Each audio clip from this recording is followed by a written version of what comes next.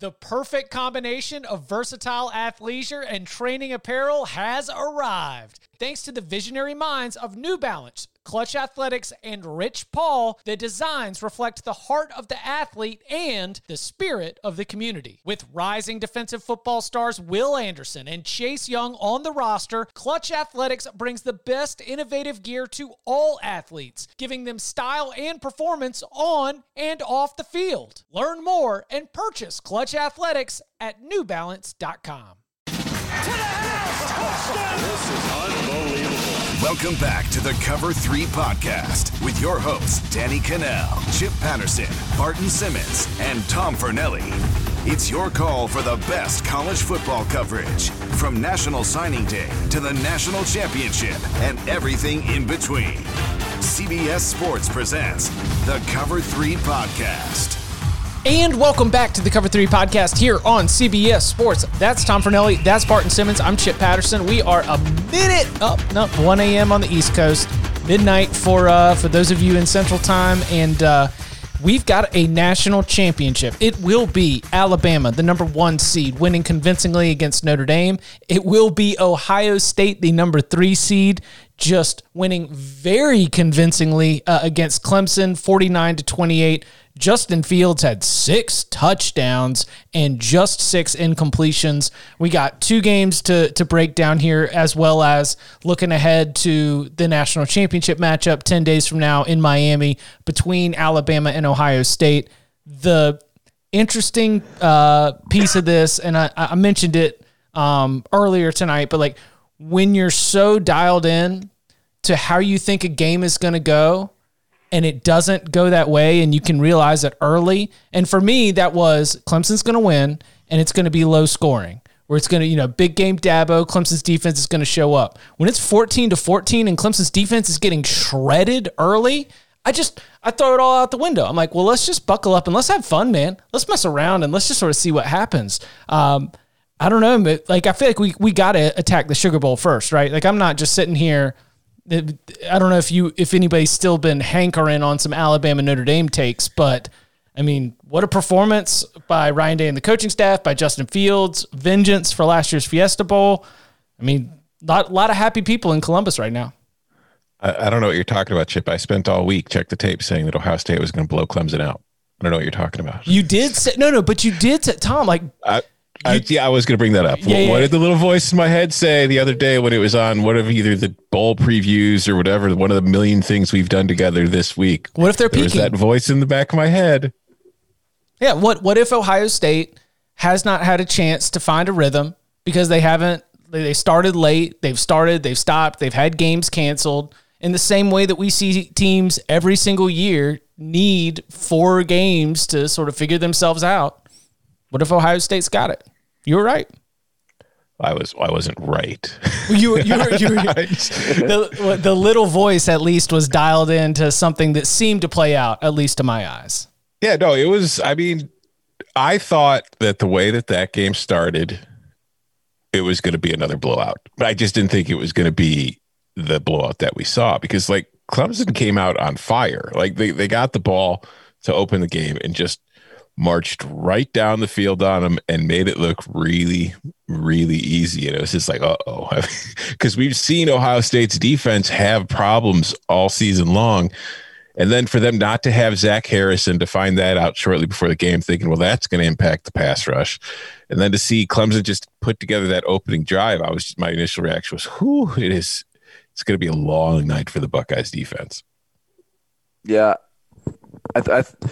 I mean, I had the wrong read on this game, for sure. And yet, so like now that Ohio State has won and the way they've won, and that we're going to have Ohio State, Alabama national championship game, I'm glad that's the way it happened. I know we're not supposed to root for teams, but that's more intriguing to me. Okay, Ohio State has found something here. Like Ohio State, like you said, Tom, has sort of found a rhythm here at the last possible moments. Ohio State and Alabama are the most talented teams in the country this year. Like that, those are the 2 teams that are supposed to be here. And even I promise you, I'm not trying to like just distill this down to like who's most talented, but like Well, that'd be Georgia, who needed a 53-yard field goal to beat Cincinnati on Friday. Right, but right. yeah. But even the Georgia's most talented argument, which is the 24/7 composite, I guess has Georgia won. Yeah. But even that's driven by their freshman class right now. Like the most talented teams that have come of age right now are Ohio State and Alabama. I mean, Alabama's 2017 recruiting class, which is the best recruiting class of Nick Saban's entire tenure, is the one that's driving this roster right now. Like the surge in recruiting over the last few years in Ryan Day is what's driving this Ohio State roster right now. My point being is just like, awesome.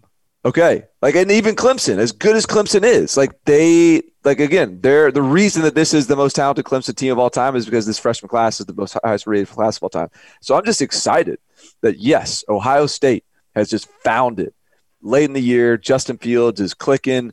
The receivers are sick. The defensive line played out of its mind. And now they're going to go play Alabama. And it feels like they can play with Alabama. I think the line's 7.5 or something like that. I don't know, like that. Ohio State looks like they can play with Alabama. And I feel like this was such a great night for Justin Fields, not just because, I mean, the numbers that he put up, obviously 385 yards, 6 touchdowns, Sugar Bowl record, Ohio State Bowl record. It's that because if we think about how his season has gone and we think back to the offseason where it was, all right, Trevor and Justin, the top 2 players in the country, the 2 Heisman favorites, the 2 guys that are probably going to be the first 2 picks in the draft. And then the Big Ten season was just kind of all messed up. Trevor started on time, played well, got COVID, missed a few games, came back, played really well, kept playing well, and absolutely nothing went wrong for him all year. His stock stayed perfect. Meanwhile, Justin Fields was kind of on the sideline while guys like Mac Jones had terrific seasons. Kyle Trask was putting up ridiculous numbers. Zach Wilson was putting up ridiculous numbers for BYU. And suddenly the conversation turned into, is Justin Fields even the second best quarterback in the country? And we saw that when they started the season, he played really well in Ohio State's first 3 games. He wasn't putting up like 500-yard and 5 touchdown games, but he was being Justin Fields. He wasn't screwing up. He was completing like 85% of his passes. And then they had the one game against Maryland canceled. They had come back a week later, faced an Indiana team that at the time we thought was good, but it was not, we didn't probably have the same kind of give it as much credence as it probably deserves as the season goes on, and it has proved. And he played, kind of poorly. He had a rough day, but they still won the game and moved on. Another game's canceled, comes back against Michigan State, balls out despite missing most of his offensive line, but then another game's canceled, has to face Northwestern defense that today, we saw shut down Auburn completely for the most part and has proved to be one of the best defenses in the country all season long. And he goes into that game missing a couple key starters alongside him on the offense, including Chris Olave, who is the team's big play threat in the passing game. And that clearly affected their ability to throw the ball in that matchup. So he had a poor game there. So there was a lot of questions, for myself too, about Justin Fields and the season that he was having. So for him to come out in this spot against this team and this defense and have that kind of night, it's like, oh no, wait, he's still like one of the 2 best quarterbacks in the country, and he has been all along. Hey, who has the 2 best wide receiver cores in the country? Alabama and Ohio State. I think that's true. Are we forgetting someone? North Carolina. Carolinas are good. Who am I? No, I there is. So the thing that's interesting, Oklahoma, maybe? the tight end position, 3 touchdown passes to tight ends for the entire season combined, 3 touchdown passes to tight ends in this game. Like, are we including this? Was that a schematic thing? Well, it seemed like it was. It seemed like, especially early on, like they almost used that to, keep Clemson's base personnel on the field, and I don't know. They did seem to lean on the tight ends early on, but then like late in the game, things loosened up, and then it was about Chris Olave and Garrett Wilson making plays down the field. And my point in saying the wide receiver comment, I tweeted it today, was like and I've said this before, I think, but like the wide receiver position is the new defensive line. Like you have to have those guys to win national championships. And I think that, I mean, that's clear. We'll get to Notre Dame. But that was clearly the thing that Notre Dame's missing. You know, this Clemson team has wide receiver talent. There's no question, but like it's not really the same as the Justin Ross, T. Higgins crowd. And so I just think like that's like if you have that theory, this is a pretty good like evidence of it. I have that theory. This is pretty good evidence of that theory being true. Is like wide receivers are like a prerequisite right now. So I think that Cornell Powell and Amari Rodgers, the way that they played this year, were good enough to be able to help Clemson win this game. Sure.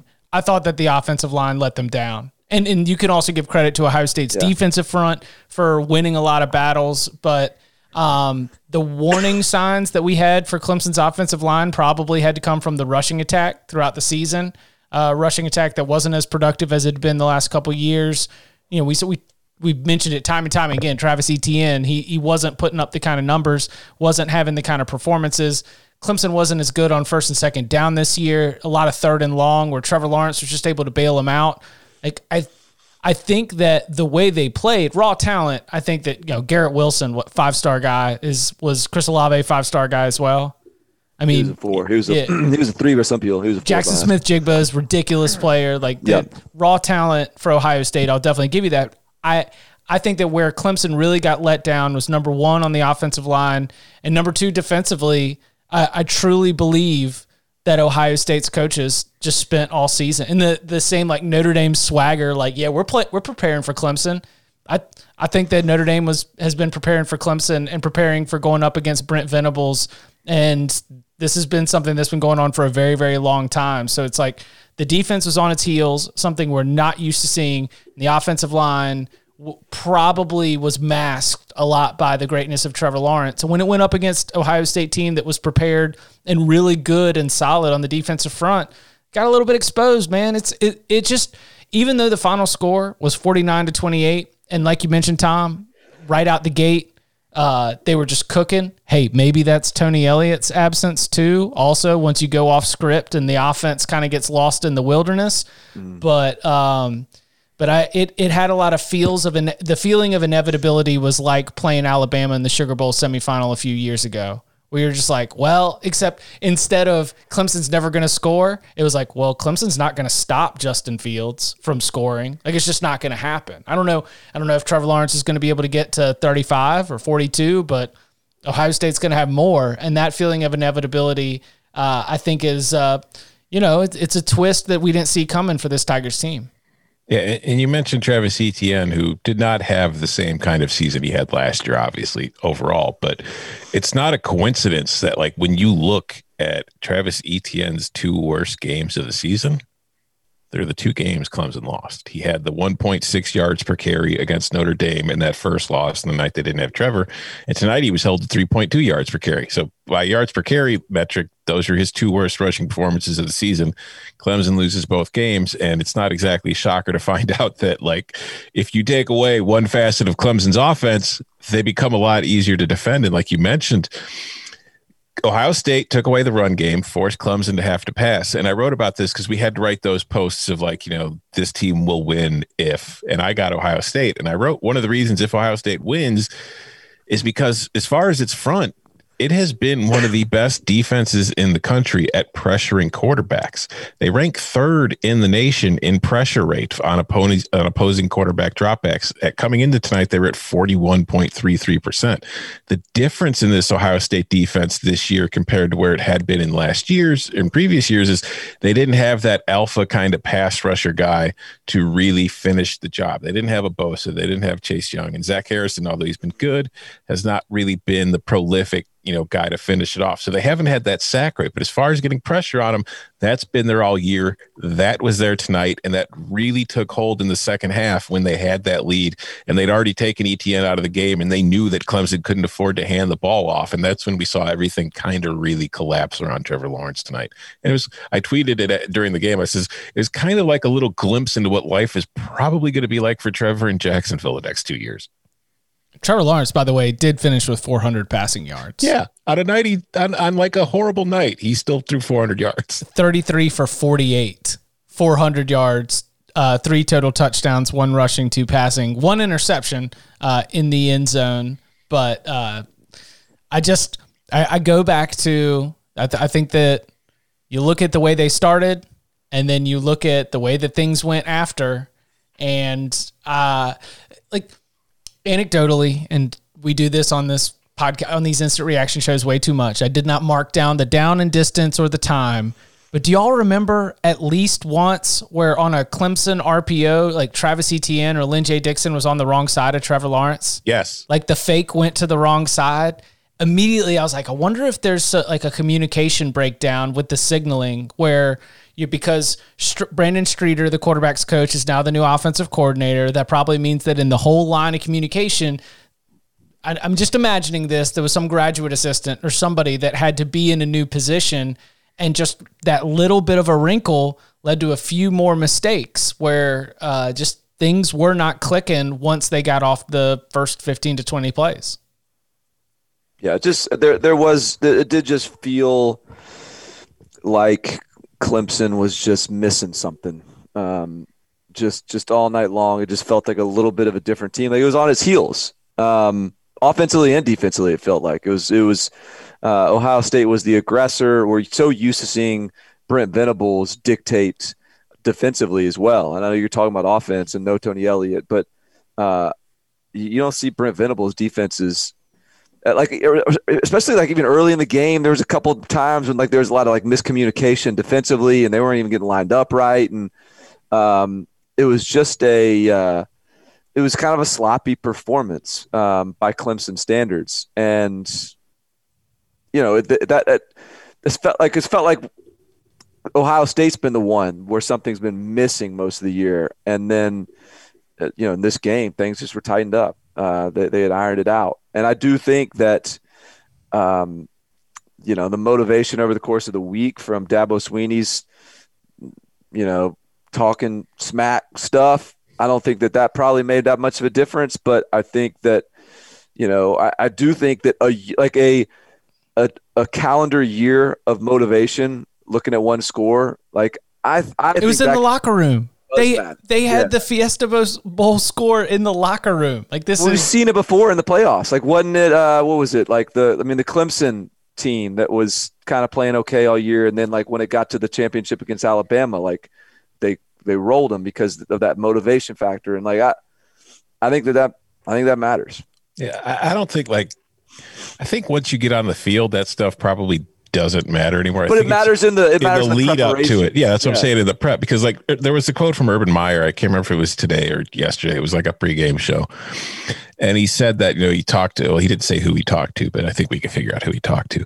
He said that he was told that after the comments from Dabo about putting them at number 11, he said he was told that Ohio State had its 3 best practices over the next 3 days. And I think that it clearly had some kind of impact. And like you said, I mean, they've had the proper motivation all year from last year's game, but I think it was just another kind of nudge going into the game, just little bit of more gasoline on the fire. And it's weird because when we think about like Dabo Swinney and his whole approach at Clemson over the last few years, where it's constantly been Clemson is the one getting disrespected. You know, like last year when they started the year at number 1, they were undefeated, but they'd fallen in the polls, and these, you know, the whole little old Clemson, nobody believes in us and all that kind of stuff.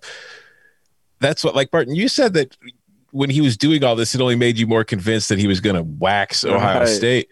And I didn't disagree with it, but at the same time, I was just wondering, I thought like maybe it wasn't the best approach in that you're kind of going against what you've always done to begin with, whereas now you've put Clemson into the role of being the big bad bully, and Ohio State is the little school, the little underdog, and it kind of took away Clemson's ability to fit the role, or at least play the role that it's used to playing. And I wonder, I can't help but think, not deciding the game because it was a 21-point game, but I can't help but think that played some kind of factor in the preparation. And then you mix in Tony Elliott not being there to call plays, and it was just too many things working against Clemson. And I also think we can't overlook, you know, Nolan Turner wasn't able to play in the first half, and then James Skalski gets ejected for targeting, and he's not there in the second half. So like you spend your first half without the leader of your secondary, and then you spend the second half without your captain and your middle linebacker. And I think that definitely played a role into some of the miscommunication and problems that Clemson was having defensively. Xavier Thomas was unavailable to play, has not played in a couple games, and KJ Henry also left the game with an injury. There were some players that were like 2012, 2013 Clemson that were out there. Like Clemson is upgraded to the point where it doesn't need some of those good program guys, some of those good locker room guys, the good fit for us. But they had a lot of good fit guys out there on the field against an Ohio State team that was cooking, and they were clearly overmatched. I thought it was big brain Dabo that was talking all that noise and chirping because big brain Dabo knew he was going to roll up Ohio State. It wasn't big brain Dabo. It might have just been pouty Dabo pissed off he had to play these guys because they were so damn good. Yeah, that's Tom said he wanted Texas A&M in the playoff because he thought it was a way better. I'd rather play Jimbo than have to face angry Ryan Day right now. All right, before we hit the break and start to get into not only Alabama's win against Notre Dame, but even more of just sort of what we're looking at as we spin it forward. Anything else? Lingering thoughts on Clemson, Ohio State? Trey Sermon has made a huge difference. Like Justin Fields is obviously the story of this game and the way he played, but Trey Sermon, the last 3 games, he didn't have a single 100-yard rushing game in their first 4 or 5. I can't remember. They've played 7 games. So in their first 4 games of the year, but he's had 100 yards rushing at least in 3 straight games, including over 300 against Northwestern in the Big Ten title game. And I think that has played a huge role in this Ohio State offense kind of finding its groove, because early in the year when they weren't running the ball consistently, it was much easier to defend them. And it's like I was talking about with Clemson, with Ohio State taking Travis Etienne away. When you're one-dimensional on offense, you're much simpler to defend. Now defenses have to respect Trey Sermon in that run game, which is giving Justin Fields more latitude to do what he does best, and he's not being asked to run as often as he had been earlier in the year. And now this is an Ohio State offense that has Olave stretching the field vertically, has Garrett Wilson being Garrett Wilson, has a legit running threat in Trey Sermon, and has Justin Fields, and is a nightmare to game plan for. Coming up on the other side, we look at Alabama, which seemed to dominate but did not cover against Notre Dame, and we spin it forward for the national championship game, Ohio State, Alabama, January 11th in Miami. Next. This episode is brought to you by Progressive Insurance. Whether you love true crime or comedy, celebrity interviews or news, you call the shots on what's in your podcast queue. And guess what? Now you can call them on your auto insurance too with the Name Your Price tool from Progressive. It works just the way it sounds. You tell Progressive how much you want to pay for car insurance, and they'll show you coverage options that fit your budget. Get your quote today at Progressive.com to join the over 28 million drivers who trust Progressive. Progressive Casualty Insurance Company and Affiliates. Price and coverage match limited by state law. Robert Half research indicates 9 out of 10 hiring managers are having difficulty hiring. If you have open roles, chances are you're feeling this too. That's why you need Robert Half. Our specialized recruiting professionals engage with our proprietary AI to connect businesses of all sizes with highly skilled talent in finance and accounting, technology, marketing and creative, legal, and administrative and customer support. At Robert Half, we know talent. Visit roberthalf.com today. I love the way that Alabama's game ended for Nick Saban. I really do. He's got a lot to be angry about. He has so much to be angry about. That's exact. Well, we couldn't run the ball well, and we were trying to take the air out of the game, and we just couldn't run the ball well, and we couldn't execute on the defensive side of the ball. Yeah, he was getting the shoulders, he was getting the hibachi hands going. I mean, he's fired up about the shortcomings for Alabama in a game that, if college football worked the way boxing did, the knockout blow was way earlier. You just had to keep playing the full 60 minutes. I mean, there was never going to be a spot where Notre Dame was going to win this game. Notre Dame spent 8 minutes trying to play keep away from Mac Jones and Devonta Smith. And then after that 8-minute drive, they went back and scored in 2:21. The first 3 touchdown drives for Alabama took less time than Notre Dame's laborious 15-play, 75-yard drive that even required a 4th and goal conversion. Everything looked difficult for Notre Dame. everything looked difficult and everything looked easy for Alabama. Again, Notre Dame covers. Shout out to us on just the principle that's too many points play, because once again, the back door was kicked down on Alabama for the second time in a semifinal after setting the record. But I just saw a lot of confirmation that Alabama is the best team in the country. So I know that we get on here and we're supposed to be talking about the games, and sometimes what I end up talking about is like critiquing the critiques and like commenting on the commentary. Mm-hmm. Oh, the narratives were running wild during this one. There's one that just drove me crazy after the game, or even during the game. But there was a lot of people, and a lot of them are like analytics types that I follow on Twitter because I respect their opinion and I like hearing their thoughts. But like, so many people were saying like Notre Dame never had a chance playing that style of football. Notre Dame wasn't they weren't even trying to win. They were just trying to keep it close. Like Notre Dame was I just want to scream at them like, what did you want Notre Dame to do? Like, do you want Notre Dame to go like tempo and just start chucking it down the field to who? Nobody wide receivers? Like there is only one way Notre Dame can win this game. Yes. And it's the way they played it.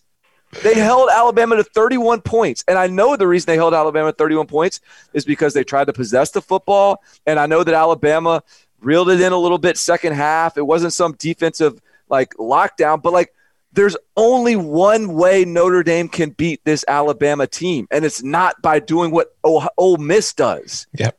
So yes, Alabama is ridiculous. It is a ridiculous team, and Notre Dame was not good enough.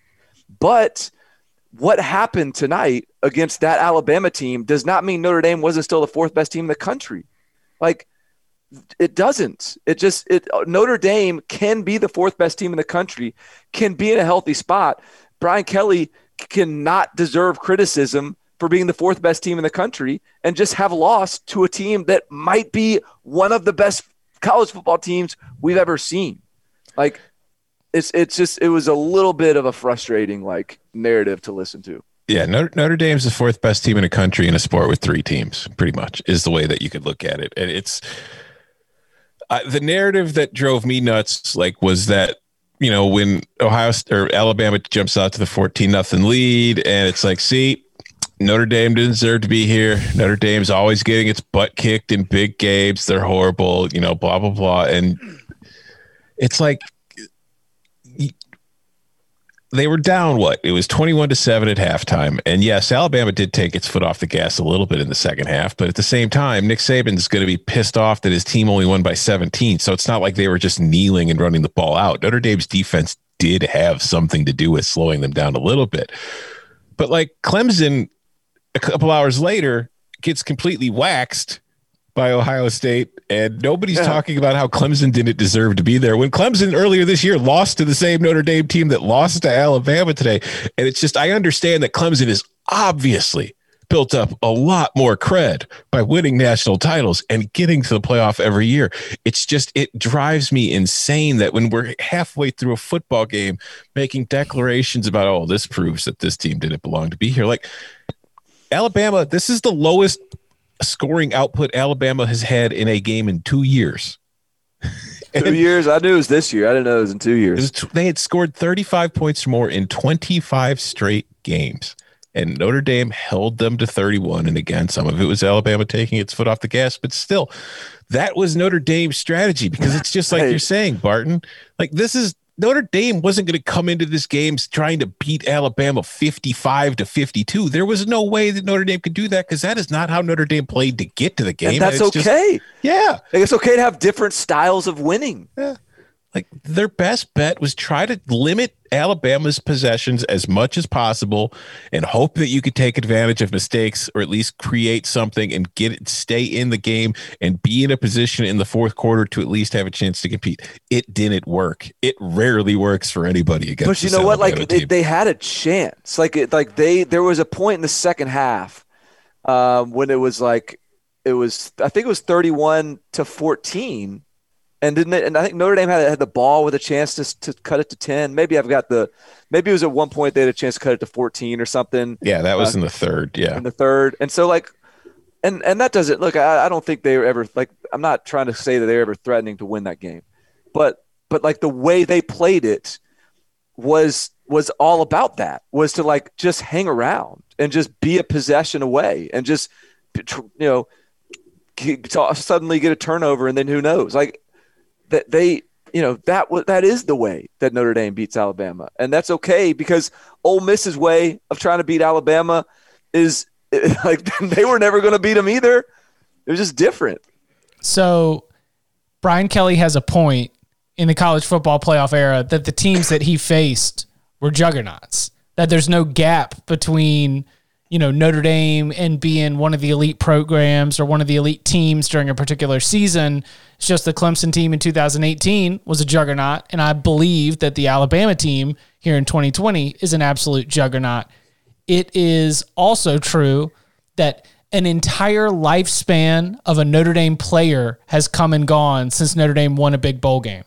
Winless in the BCS bowl games, winless in New Year's Six, winless in college football playoff.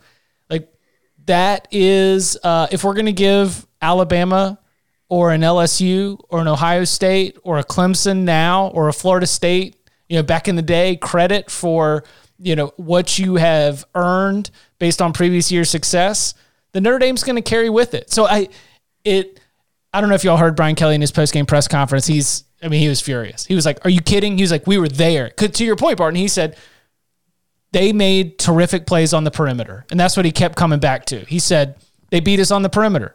They have the most outstanding player in college football. They've the AP Player of the Year.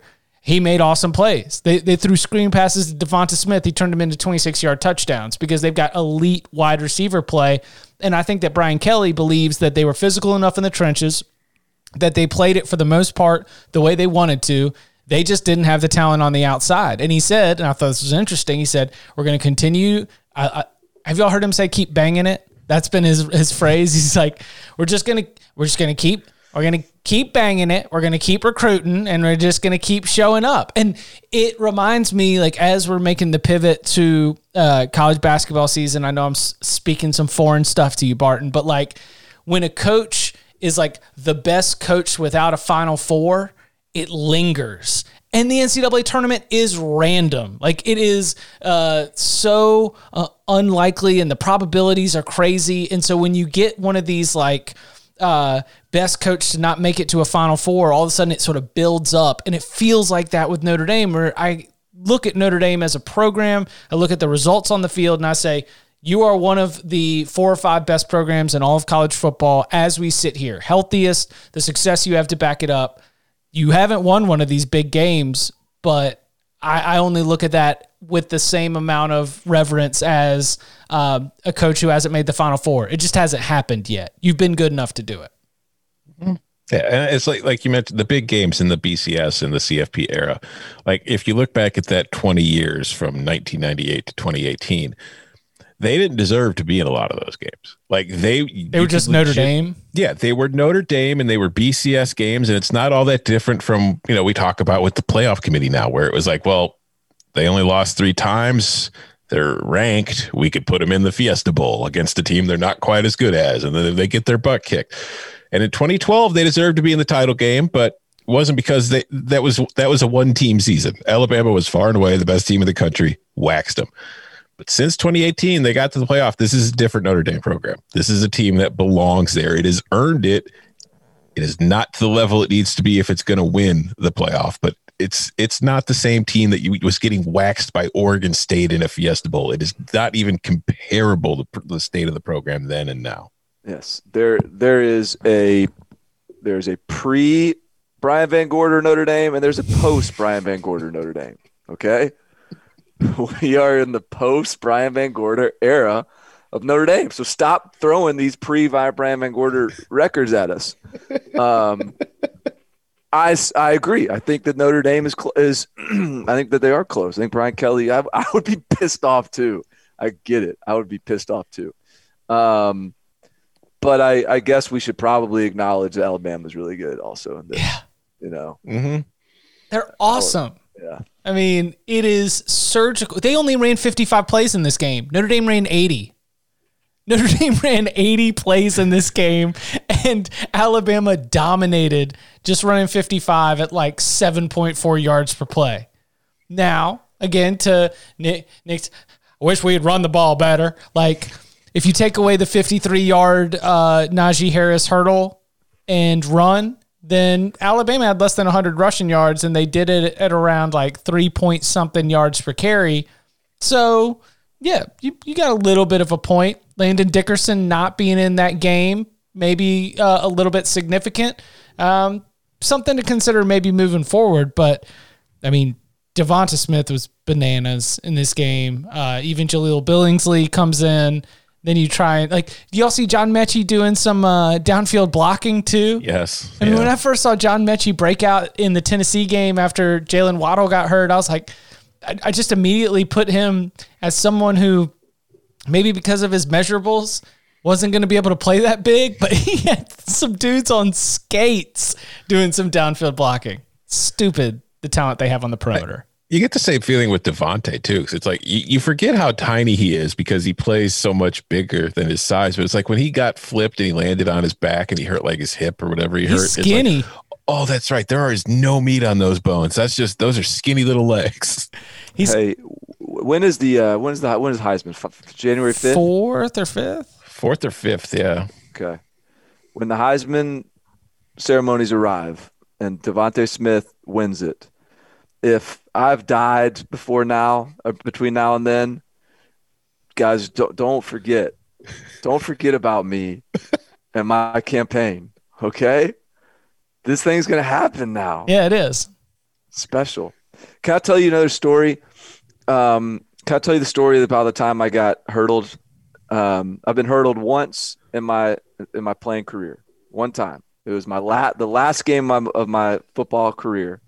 I was taking on a block, and I spun off the block, and as I was falling down, Ryan Fitzpatrick was the quarterback, was on a run, and I look up and he's hurdling me. And he hurdles me, he goes an extra with something. So it was a helpless feeling to get hurdled, okay? But I was basically on the ground when it happened. Nick McLeod is a 6'1" cornerback who was tackling Najee Harris high. He was upright. He was standing up, launching himself into another human being, and Najee Harris jumped over him. That's 5 yards away. 230 pounds of Najee Harris leaping in the air over Nick McLeod. And when he landed, did not break stride. He didn't miss a beat. Dumbest thing I've ever seen. This is the dumbest thing I've ever seen. That's the thing is when we're seeing these kinds of performances, you're like, oh, like even at the beginning, when it was 14-14 into the first quarter in Clemson, Ohio State, I said, well, I'm glad we get one good game here because Ohio State's going to blow the doors off of who knows, Ohio State absolutely could prove us wrong again, but coming off of the Rose Bowl and what we saw from just the individual performances in that game, I mean, what did Mac Jones do wrong? I don't think he made a single mistake. No. I think they're all good. I think like just look at that Najee Harris hurdle. All right. Now imagine seeing that happen and then thinking that Notre Dame lost that game because Notre Dame sucks. You know what I mean? It's like Alabama has players who do that. That's why Notre Dame lost. Incredible. All right. So Alabama, Ohio State, what are the storylines and what are the talking points? Like, we'll have time to do matchups. And does Nick Saban have a coach's poll ballot? Ooh. Because we got to know where he put Ohio State. Actually, this is going to be the story. I know it. It's 5th. Oh. No, because the only coaches to put Ohio State not in the top 4 of their final coaches poll ballot, obviously Dabo's at 11, but Saban had him at 5. Kirby had him at 5. and one more SEC coach at him at There 5. we go. Ohio State by 21. There we go. Wonder if fifth is going to be enough bulletin board material for the Buckeyes. If you're Ryan Day, do you put Clemson at 11 on the final ballot? No, Day's bigger than that. He ain't petty like that. He's too smart. Yeah, I would. I don't care. I feel like I would put it at 11. I would take a picture of it. I'd put it on my Instagram. I'd put it on Twitter, and then I'd send it in. Yeah. I think that this is, like I said at the start of this, I think at the beginning of the season, I would have said this is the matchup we want. As the season progressed, this would not have been the matchup we wanted. But now that we're here with the way Ohio State played tonight, I think this is once again the matchup that we deserve. he is Barton Simmons. You can follow him on Twitter at Barton Simmons. You can follow him at Tom Finelli. You can follow me at Chip_Patterson. We will be back on Monday. Put together the pieces, maybe do a little bit of coaching carousel and sort of see what's going on the rumor mill around there. It should be a lot of fun. Gentlemen, thank you very much. Thank you. Can you imagine trying to tackle someone in the face and then they jump over you? No.